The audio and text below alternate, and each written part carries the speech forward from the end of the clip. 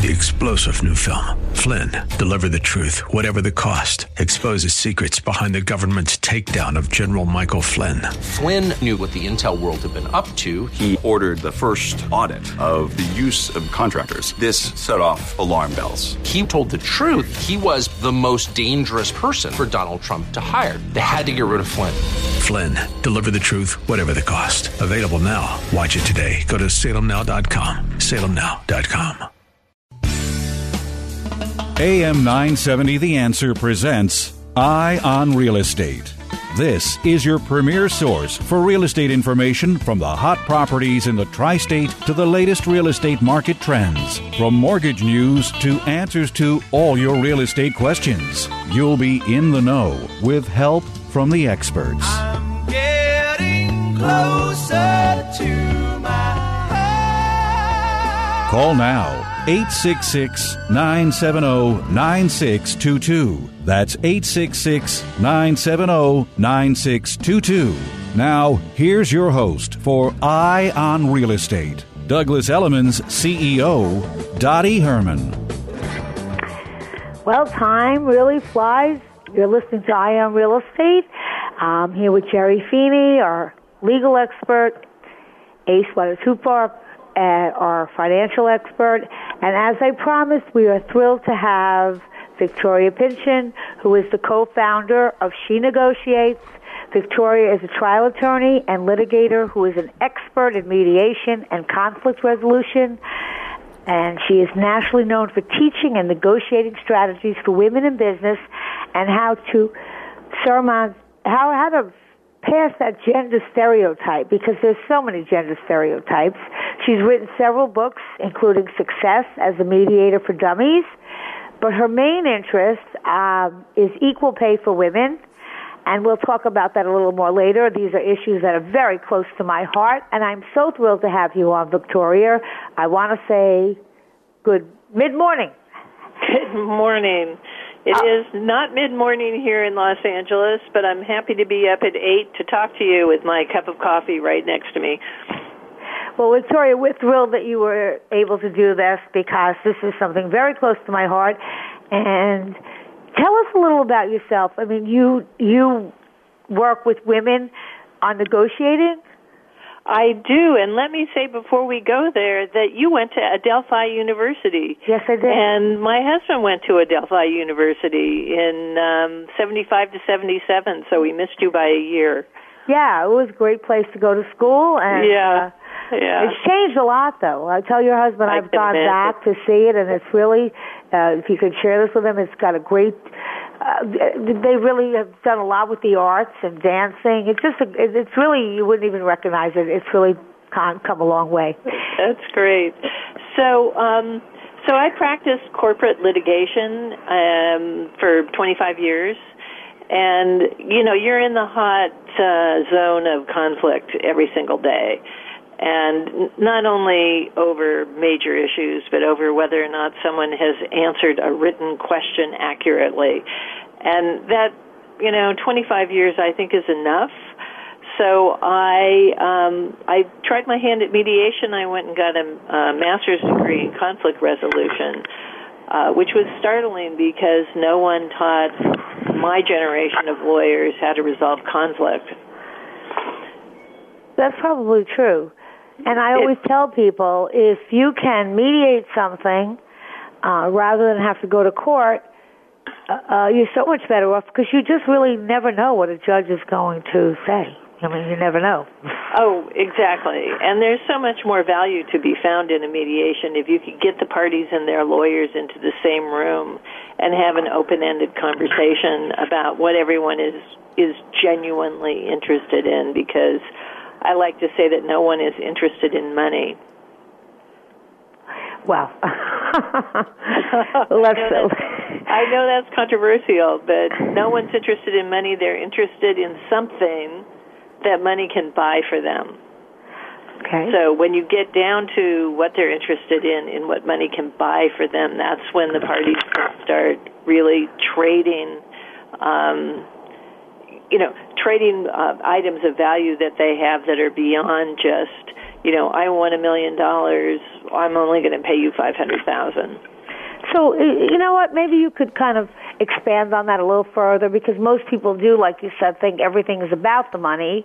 So this lawsuit comes in and somebody wants X and you want to pay a lot less, and you're saying it's not about the dollar amount? It's not. It's about, well, the dollar amount will be tied to something.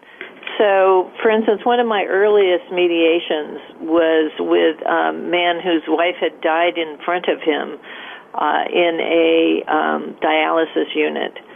And it was an excruciating moment for him because none of the dialysis unit employees knew how to help him. They had to call 911 and have medics come.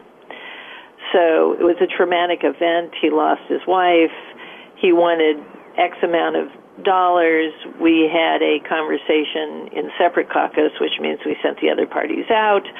I talked to him individually, and I said, you know, what is it that you plan to do with the money?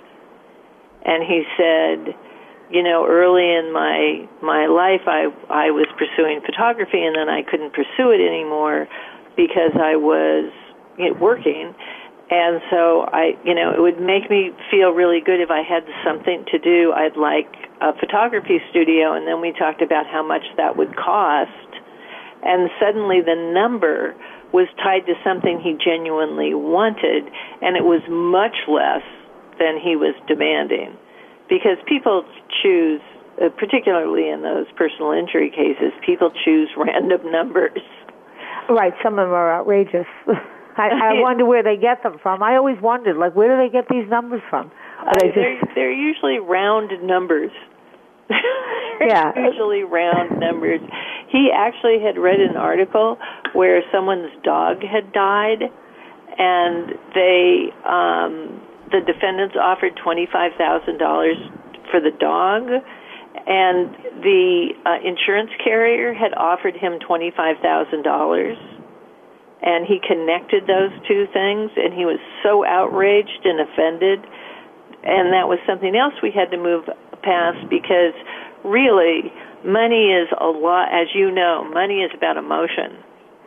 Yes, I do. I can't, but I could cite things like that I've seen, and I always tell the listeners, and I tell clients that a good negotiator is worth more than anything that you could buy, because I've seen so many things fall apart because someone did not know how to negotiate it well, and just because someone's an attorney doesn't mean they are a great negotiator. So you really specialize in negotiating. Now, do you negotiate only for women or men also?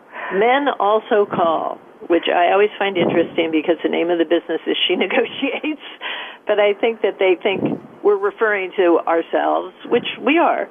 But, our web page is all about women. But men call, too, because men have the same hesitancies as women. So let's talk for a moment, as I think you opened, is like why women are such great negotiators. Well, let me ask you before you answer that. Okay. Is that the stereotype? Because I'm not sure that people think women are great negotiators. No, the stereotype is that women can't negotiate. Exactly. And there's a reason for that. The reason for that is that, and now I'm going to generalize, but most men think negotiation is about overpowering the will of the other side. Exactly. And that is extremely bad negotiation strategy because, one, you alienate your negotiating partner and they may leave and never come back.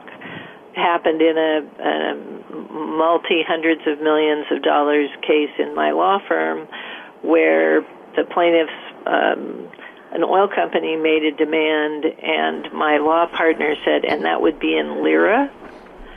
And they packed their bags. They left. We didn't have another settlement conference in that case for 5 years. Wow. Well, also, I mean, litigators, I, used to be in the litigation department of a big law firm. I'm not sure that litigators have a tremendous incentive to do a settlement because, let's face it, they're billing for a number of years and getting, some pretty rich fees. So, I've always wondered whether it made sense to have litigation counsel and then separate mediation settlement counsel running on simultaneous tracks. Maybe they're communicating with each other about what's being discovered in the litigation, but have somebody whose incentive is and whose reward is based on getting to an amicable settlement. What do we think about that? Well, I think that's largely a myth. In the 25 years I spent in the legal arena, I would say everyone I knew on both sides of the fence wanted to settle the case because the client is pressuring you all the time to settle the case. And you want that client back the next time. You don't want to, just like you don't want to squeeze the last nickel out of every deal, you don't want to squeeze the client for legal fees because they will never come back to you. I think what drives most lawyers to extend litigation beyond its sell-by date is that we're trained to fight, we're not trained to negotiate, and we think we're right. And we have a passion for justice. I agree with you so many things, and I certainly can give you a million stories. But we're so lucky to have you here speaking, so I don't want to take that time up. But now you were in the middle of saying that women are great negotiators. So can you expand on that? Yes, women are great negotiators because the very first step in any successful negotiation is to establish a relationship of trust between the parties. And again, I'm just going to say a blanket that I am wildly stereotyping, but stereotypes come from somewhere. And not only did I litigate for 25 years, I've mediated for 10 years. And now I've been negotiating with and for women for 7 or 8 years. So I have pretty deep experience. So men tend to think of it as a power relationship, and they, unless they're really, really good, they tend to alienate the other side very quickly, which is the reason there are mediators at all, because there are mediators there to keep everybody's tempers down. But the lawyers, as I said, the lawyers think largely that the purpose of a mediator is to convince the other side to do something they don't want to do. The purpose of a negotiation is to find out what the other side wants to do and deliver it to them in a way that satisfies their true interests, which include emotional interests. They include they include justice interests. They include, I've been wrong, I need to be paid for having been wrong. And women will have those conversations. Women will take it down to the emotional level. And I think that if most men ask themselves how well they negotiate against their significant female other, they will say that their significant female other often wins the negotiation. And I so think you're right, but I just think that people just really don't realize that. Now, particularly women, which is why we do what we do. I spend a lot of time doing things to serve women, and I would absolutely agree with you, and I think that is the confidence and the lack of confidence in themselves, and because I think men sometimes come out being very strong and forceful, and in some times that almost scares a woman when they do have a voice, and I think that what you're doing is fabulous. So you also say, which I think is true, for me it is, but women have a harder time saying no. Women do have a harder time saying no. We've been trained to serve. And that's not a bad thing. I don't want women to stop serving. Who's going to serve? Who's going to calm down Uncle Phil at the Thanksgiving table? These are the tasks that fall to women. What falls to women is to create an atmosphere in which everyone feels safe and comfortable, and to talk down the people who are interfering with that. That is the heart. That is the heart of conflict. What women lack, as you say, is the confidence in their innate skills. So I would say that when we're consulting with women, at least 50% of what we do is cheerleading. Yesterday, for instance, I went down to South Central Los Angeles, which is and you know we have offices there now. I'm thrilled to death at Douglas Elliman. That's great. Yeah, I recognize the real estate agency, so I know it's here, and this is a ridiculously hot market. Totally.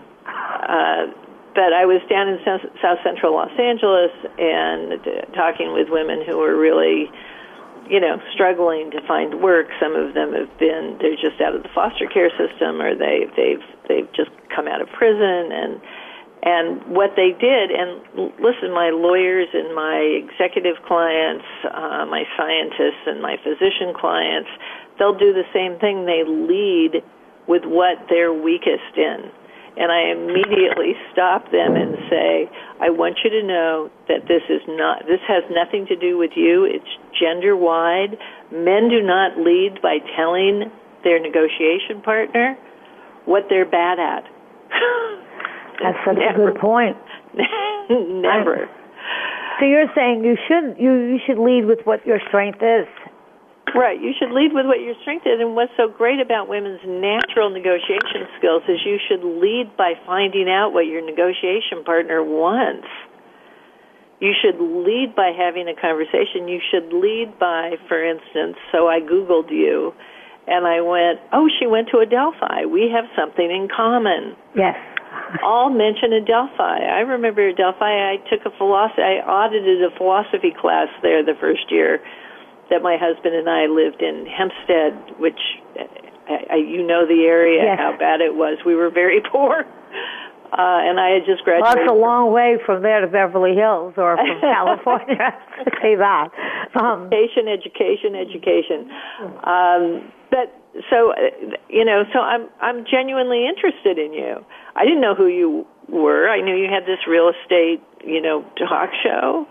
Well, let me say this. I'm genuinely interested in who you are. So I read your Wikipedia profile, and I thought, this woman is this is the kind of woman I love talking to, because look at the little empire. I shouldn't say little. Look at the empire she built, the real estate empire, and that gives me a genuine feeling of affection for you. Well, thank you, and I feel the same way. I was like, oh my God, I'm going to have a call to this woman after during the week, because there's so many things that I could ask you to kind of help work out, because I am so committed to the cause of. And again, I'm not sexist. I love men, and certainly, you can't generalize. I think everybody can use skills in negotiations. I think that they really can change your life, even if it's negotiating with your child. And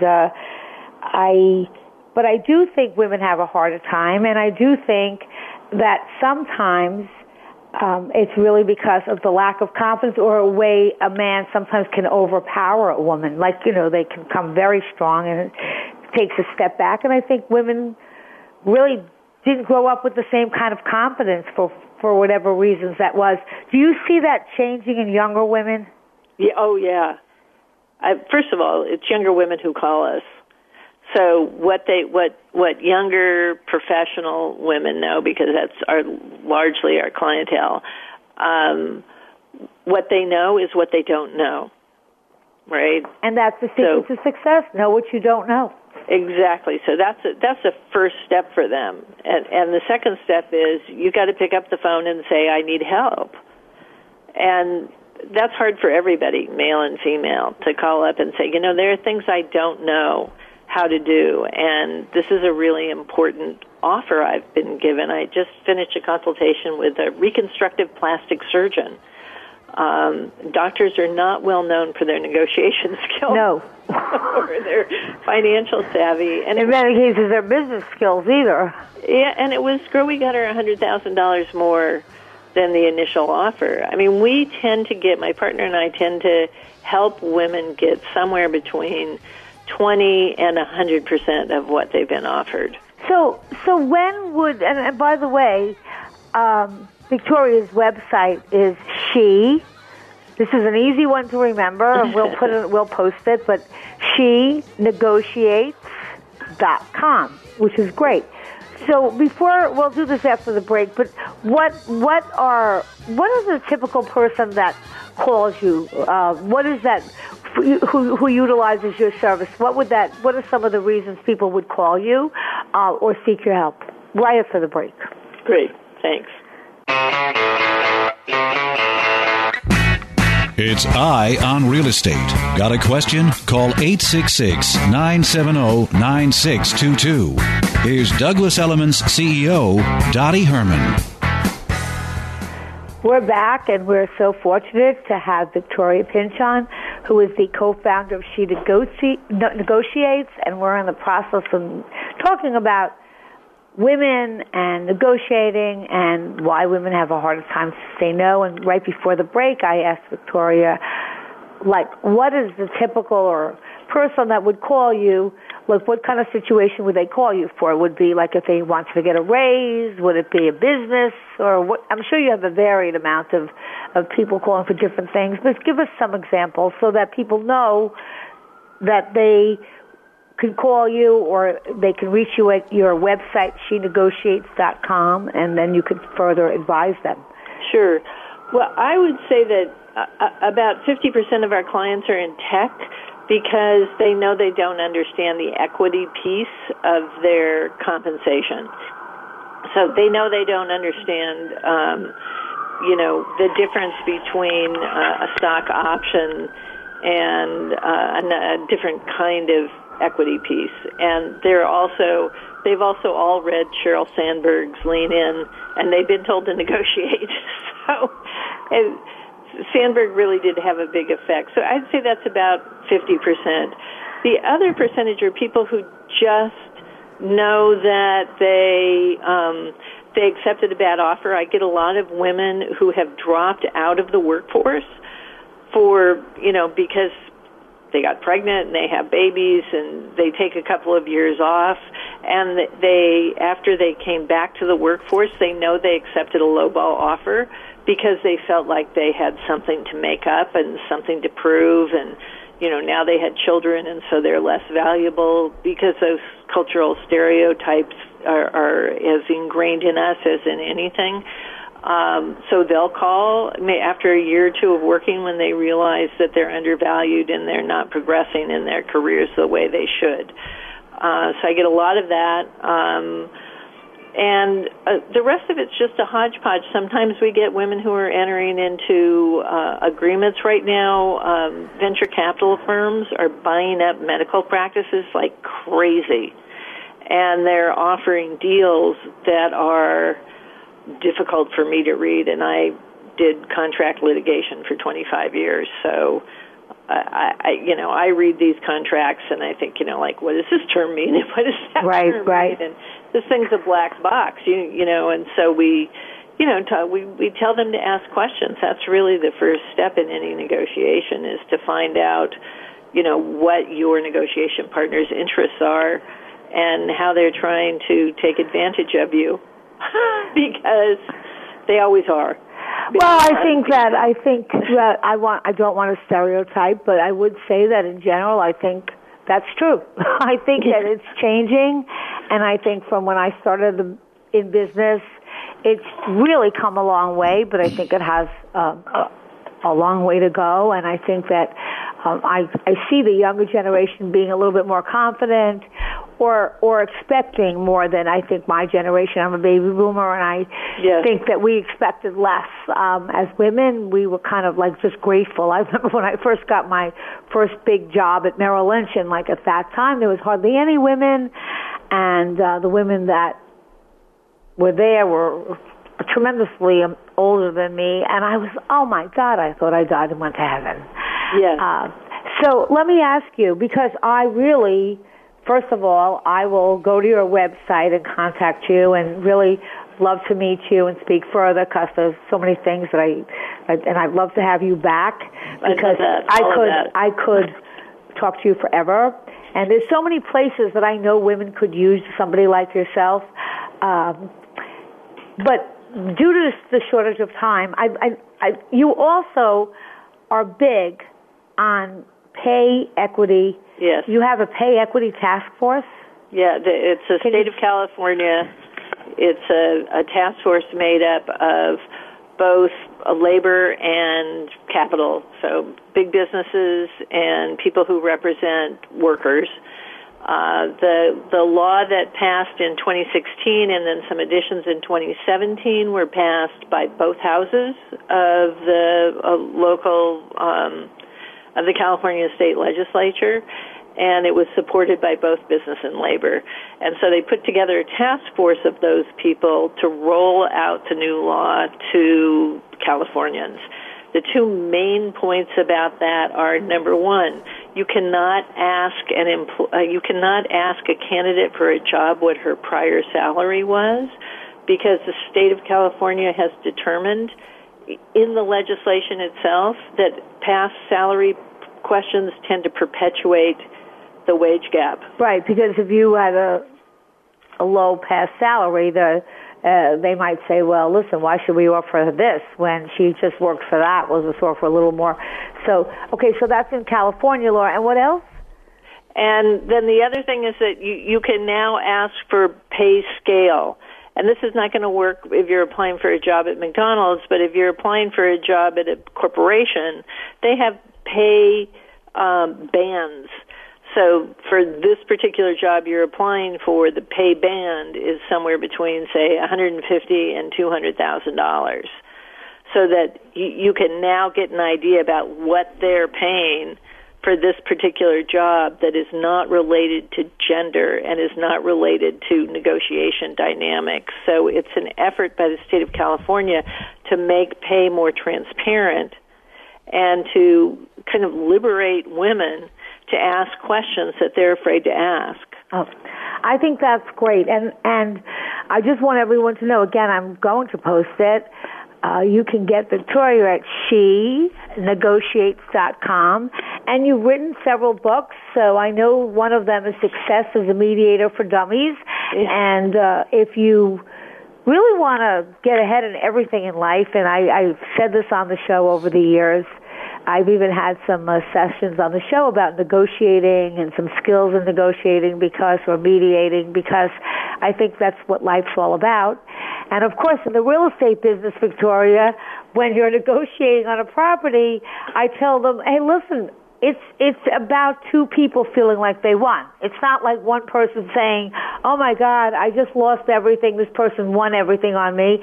And Jerry, I always say you need to use a real estate attorney who really knows, because I've watched closings in real estate where one attorney is kind of bullying the other attorney and getting everything that he wants.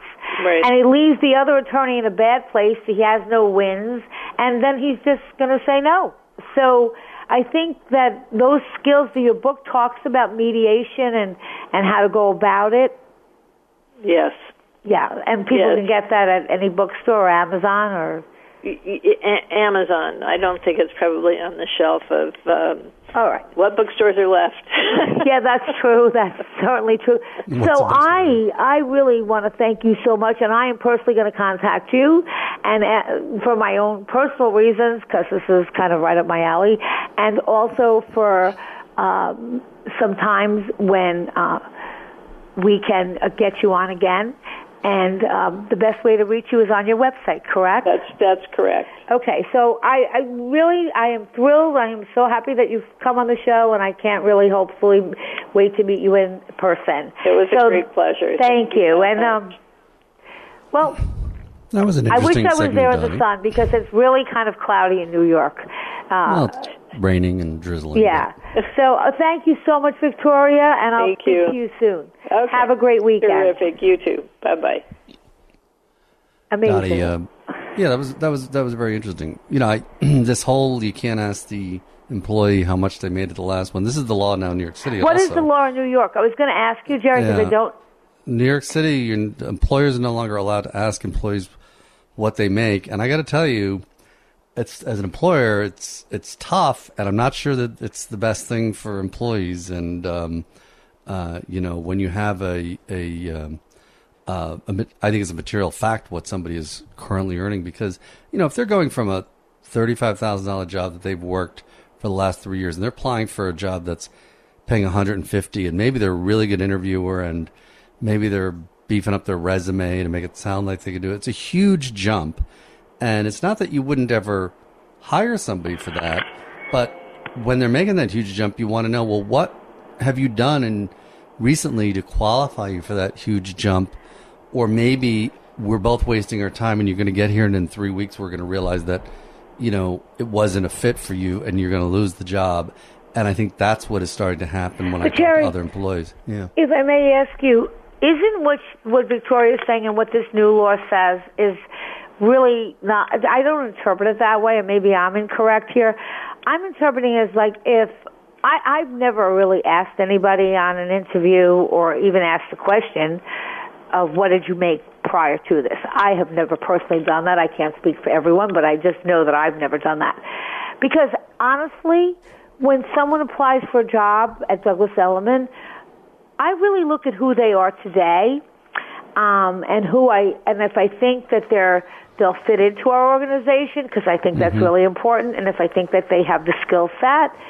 And I remember when I was really young, and I mentioned Merrill Lynch because I did work for them, and they taught us on how to hire people. And the person that led the classes on hiring was an ex-FBI guy who said, listen, when you hire for the FBI, you can't make a mistake. No, you can't. Here's what you do. And he tended to say that people, when they're interviewing, talk too much. They ask, instead of asking that person a lot of questions, they start talking about the company and, how great their company is. And they end up doing a lot of talking when you're, and they said that. And I never forgot it, and it's so many years ago, that you as the interviewer should be asking questions. And like, for example, they said a woman or a man or somebody maybe has no experience in certain things, but you see that they were the head of so many organizations, and they ran like charity things. Well, you would see that they have certain skills that might necessarily equate to money. Yeah. So, like you're saying that it would be bad for employees or employers. Well, it's maybe after the break we can get to that. They're cutting. The producer's got to cut for his last break of the hour, and then we'll be back. Okay, we'll be right back. It's Eye on Real Estate. Got a question? Call 866-970-9622. Here's Douglas Elliman's CEO, Dottie Herman. We're back, and I was in the middle of having a discussion with Jerry about the new laws about equal pay and all that, but I realized that we're at 11:43, and my good friend Ace hasn't really given us, we haven't had time at this moment. It was a busy show, and I don't want to miss getting our financing in because unless you're paying all cash, you can't buy a home without okay, Daddy, I'm learning a lot from the show. You just can't. So what's going on in the world of mortgages, and what the rates are like, 4.75, something like that? Yeah, rates are at 4.75, Dottie. The Federal Reserve did not increase the prime rate this last meeting that they just had. Okay, so that is great news. Did you hear? That is great news if you're looking for a property or you're selling, because it's going to make a difference in your sales price too. If you're looking for a property, you have a little more time before they raise the rates if you didn't find that dream house yet. So why didn't they raise them? They felt it was just a little too... Just, they've raised rates the last 3 times, Dottie, so they just wanted to sort of slow it down just a little bit. But, things are on the up and up, right? So unemployment, it's at 4.7%, lowest it's been in 17 years. Wow. Inflation is currently at 2.4. The target rate was 2%, so cost of goods sold is definitely cheaper. So we are, in terms of the economy, definitely improving tremendously. So we will see an increase in rates for sure, no doubt about it. But look, it's still a great time. Rates are still low, still below 5%. And if you're looking to buy, I mean, this is the best opportunity, you know, whether you're refinancing and cashing out on your equity or you're looking to just purchase a property. I mean, right now, from my seat, Dottie, the market is definitely heating up. You know, every weekend, open houses, there's more than 20, 30 people. I'm sure Jerry must be crazy also. I mean, we're all crazy. It's so busy. But let me ask you a question. Ace, I happened to read, I guess this was what Zillow recorded, but Zillow put out something that says the rate of would-be borrowers getting turned down for a mortgage is almost half of what it used to be a decade ago. So that's good news for borrowers. It's great news, Dottie. I mean, you know, like you said earlier in the show, you know, wage-earned income has definitely increased. And banks are now coming out with down payments that will allow purchasers to put down as little as 5%. Fannie came out with a program called Fannie 97 that will allow customers to put down 3%. Wow. So, you know, so those are for people who have enough income but just haven't, because it's hard to save money today. Exactly. So, you know, there are options for folks that are definitely in the market to buy. I also think go ahead, Jerry. I also think the borrowers are more prepared, right? I mean, they are educated and they know what they have to have together. And I think the mortgage bankers do a great job now of explaining to people what they're going to need, what documents, what they have to have prepared, so that the packages have a better chance of approval. I think that might have something to do with the higher approval percentages. Yeah, Jerry, I think we came a long way since the economic crisis in 2009. But I think that's a great point. You know? And to Jerry's point, you know, when you go to apply for a mortgage, if the package is not complete or you left out a paper or something, like you really need to make sure. That's why you need to call ACE. That you have it all done in favorable terms. But I'm reading also that the two main reasons consumers are turned down, even though the number is so much less. I mean, so many people are really getting their mortgages. But the two main reasons are high debt-to-income ratio and their credit history issues, which we had our credit expert on last week. But can you speak to that at all, Ace? Yeah, Dottie. So, you know, in regards to the credit history, I think what we're seeing is a shift in mindset, meaning the millennials today, they have credit, but they're not really accustomed to using 3 revolving credit lines. And what the banks, and, you know, we have Dan Sater on the show, what the banks usually want to see is 3 trade lines, right? But what most folks now are doing is they're just taking out 1 trade line, which is, let's just say, an American Express card. When you say trade line, can you? Yeah, of course. So a trade line, basically, it's just a credit card or some sort of, loan mechanism, right? So the banks, what they'll do is they just want to see 3 trade lines, meaning, you know, whether it's 3 different credit cards, a rental verification of rent, you know, so you just have to have, or a bill that you pay for your electricity, car loans. So 3 trade lines. And what most people are doing is they're consolidating their debt, and they only have 1 trade line, but that 1 trade line is an American Express card that they charge, you know, $8,000 a month on, $5,000 a month on, but it's only 1 credit card because they just want to simplify their life. Right. And what we're having challenges on with the bank is that on the high end, if you're looking for a loan that's considered jumbo, that's above the Fannie Mae guidelines, above which is $750, over $650 or $750. It's right over $600,000, Dottie. So the banks are looking at more than 1 trade line. So would your advice to our listeners be, before they are actually applying for a mortgage, at least a year before, what would you advise them to do to set up a few credit cards? Yeah, I would at least set up 3 trade lines, which is maybe 3 credit cards, right? And you just have to charge the minimum payments, which is pretty much, you know, $25, $50. And, you know, at least have 3. So the advice to the listeners today is if you're looking to buy a home, make sure that you have 3 trade lines, because that can become a challenge during the process of the loan. So do that. And when they say that another reason might be, you know, and that the credit score being low, and we advise you to speak to Ace or Dan or somebody before you apply for the mortgage. Once you apply, it's already too late. and see if you can get that number up higher. But the other reason they say is high debt-to-income ratio. Can you explain that to our listeners? Yeah, so high debt-to-income ratio is basically taking your annual salary, dividing it by 12, figuring out what your monthly income is, and then you take your monthly income and you divide it by your total monthly expenses, including your new housing expense, inclusive of all of your other liabilities, such as car loans, credit cards. Okay, so slow down. You take your monthly income. You take your monthly income and you divide it by your total amount of liabilities per month. Okay, and when you come out with that number, what do you... So you should be right below 36%. That's income ratio.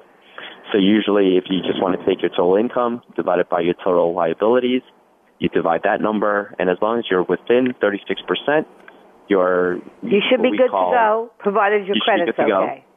Exactly. And most folks now are, because the home prices are so high, Dottie, a lot of folks are at the 38-40% range, which is okay, because if you're working with a portfolio lender like Citizens Bank, we'll go even up to 50% in some cases if you have reserves. Yes. Well, so that's so important to know, because I remember from way back when they would say that the debt-to-income ratio had to be like 36 at the best. So you're saying that at Citizens, they will really look at that, and they'll if everything else is good, they would really extend that to a higher number? Yeah, as long as there's compensating factors, we'll go up to 48, even 50% max on the DTI. So, that's great for our borrowers that are at the higher DTI level.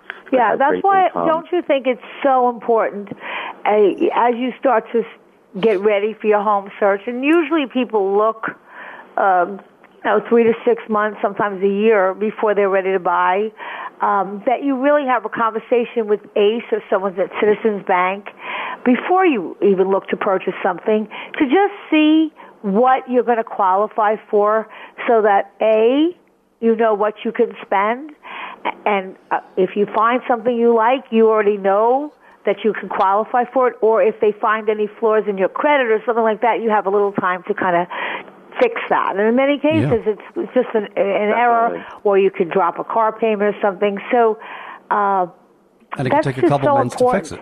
Yeah. Do you find many people call you before? Of course, Dottie. I mean, sooner the better. And your advice, and Jerry, we work with Jerry, we work with you, Dottie, and for the folks that are actually in touch with a real estate agent, we try to tell the realtors too, put them in touch with us as soon as possible, because time is our friend. The earlier the better, to just prepare and just make sure that you have all of your ducks in a row, because it is a very competitive market out there. So when you're ready to make the offer, you have everything already prepared. Well, let me get say the whole this. team together early on is what I always exactly. And let me say this, and in closing, one of the reasons we set up Douglas Elliman and the radio show, for that matter, we set it up like we set our company up at Douglas Elliman, is to have every piece of what you might need, all the pieces that constitute you having a success in purchasing or selling or refinancing. And it's one thing to find a property, and I always tell sellers, okay, so somebody walked into your home and they want to make an offer on it. Do you know if they have bad credit? Do you know if they have a high enough credit? You don't. Are they so wasting that your time? piece, even as a seller, is so important that you know. And of course, legal. I mean, if you don't have the right attorney, forget it. So in saying that, I think we have the best team at Douglas Elliman, and I'm pleased to say not only that we're a great team, we're also friends, and whatever we can do for you, we're glad. Just give us a buzz or email us or radioshow@elliman.com. Everyone have a great weekend, and if your mother's there, give her a hug, and if she's not, you just say a prayer. Okay? Have a great weekend, and happy Mother's Day, everyone.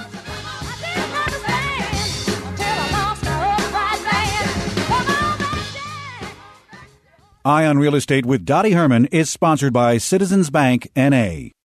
Three-star General Michael J. Flynn, head of the Pentagon Intelligence Agency, knew all the government's dirty secrets. He was one of the most respected generals in the military. Flynn knew what the intel world had been up to. He understood its funding. He ordered the first audit of the use of contractors. This set off alarm bells. The explosive new documentary, Flynn, Deliver the Truth, Whatever the Cost, uncovers the facts behind this scandal. Flynn told the truth. He was the most dangerous person for Donald Trump to hire. I find out the worst enemy that I'm going to face in my life is right here in America. They took my assessment and they wanted me to change it. And I was like, I'm not changing it. They had to get rid of Flynn. With in-depth interviews, archival footage, and never-before-seen personal records of the man behind the headlines. I just felt like I was drowning. Flynn, Deliver the Truth, Whatever the Cost. Available now. Watch it today. Go to salemnow.com. salemnow.com.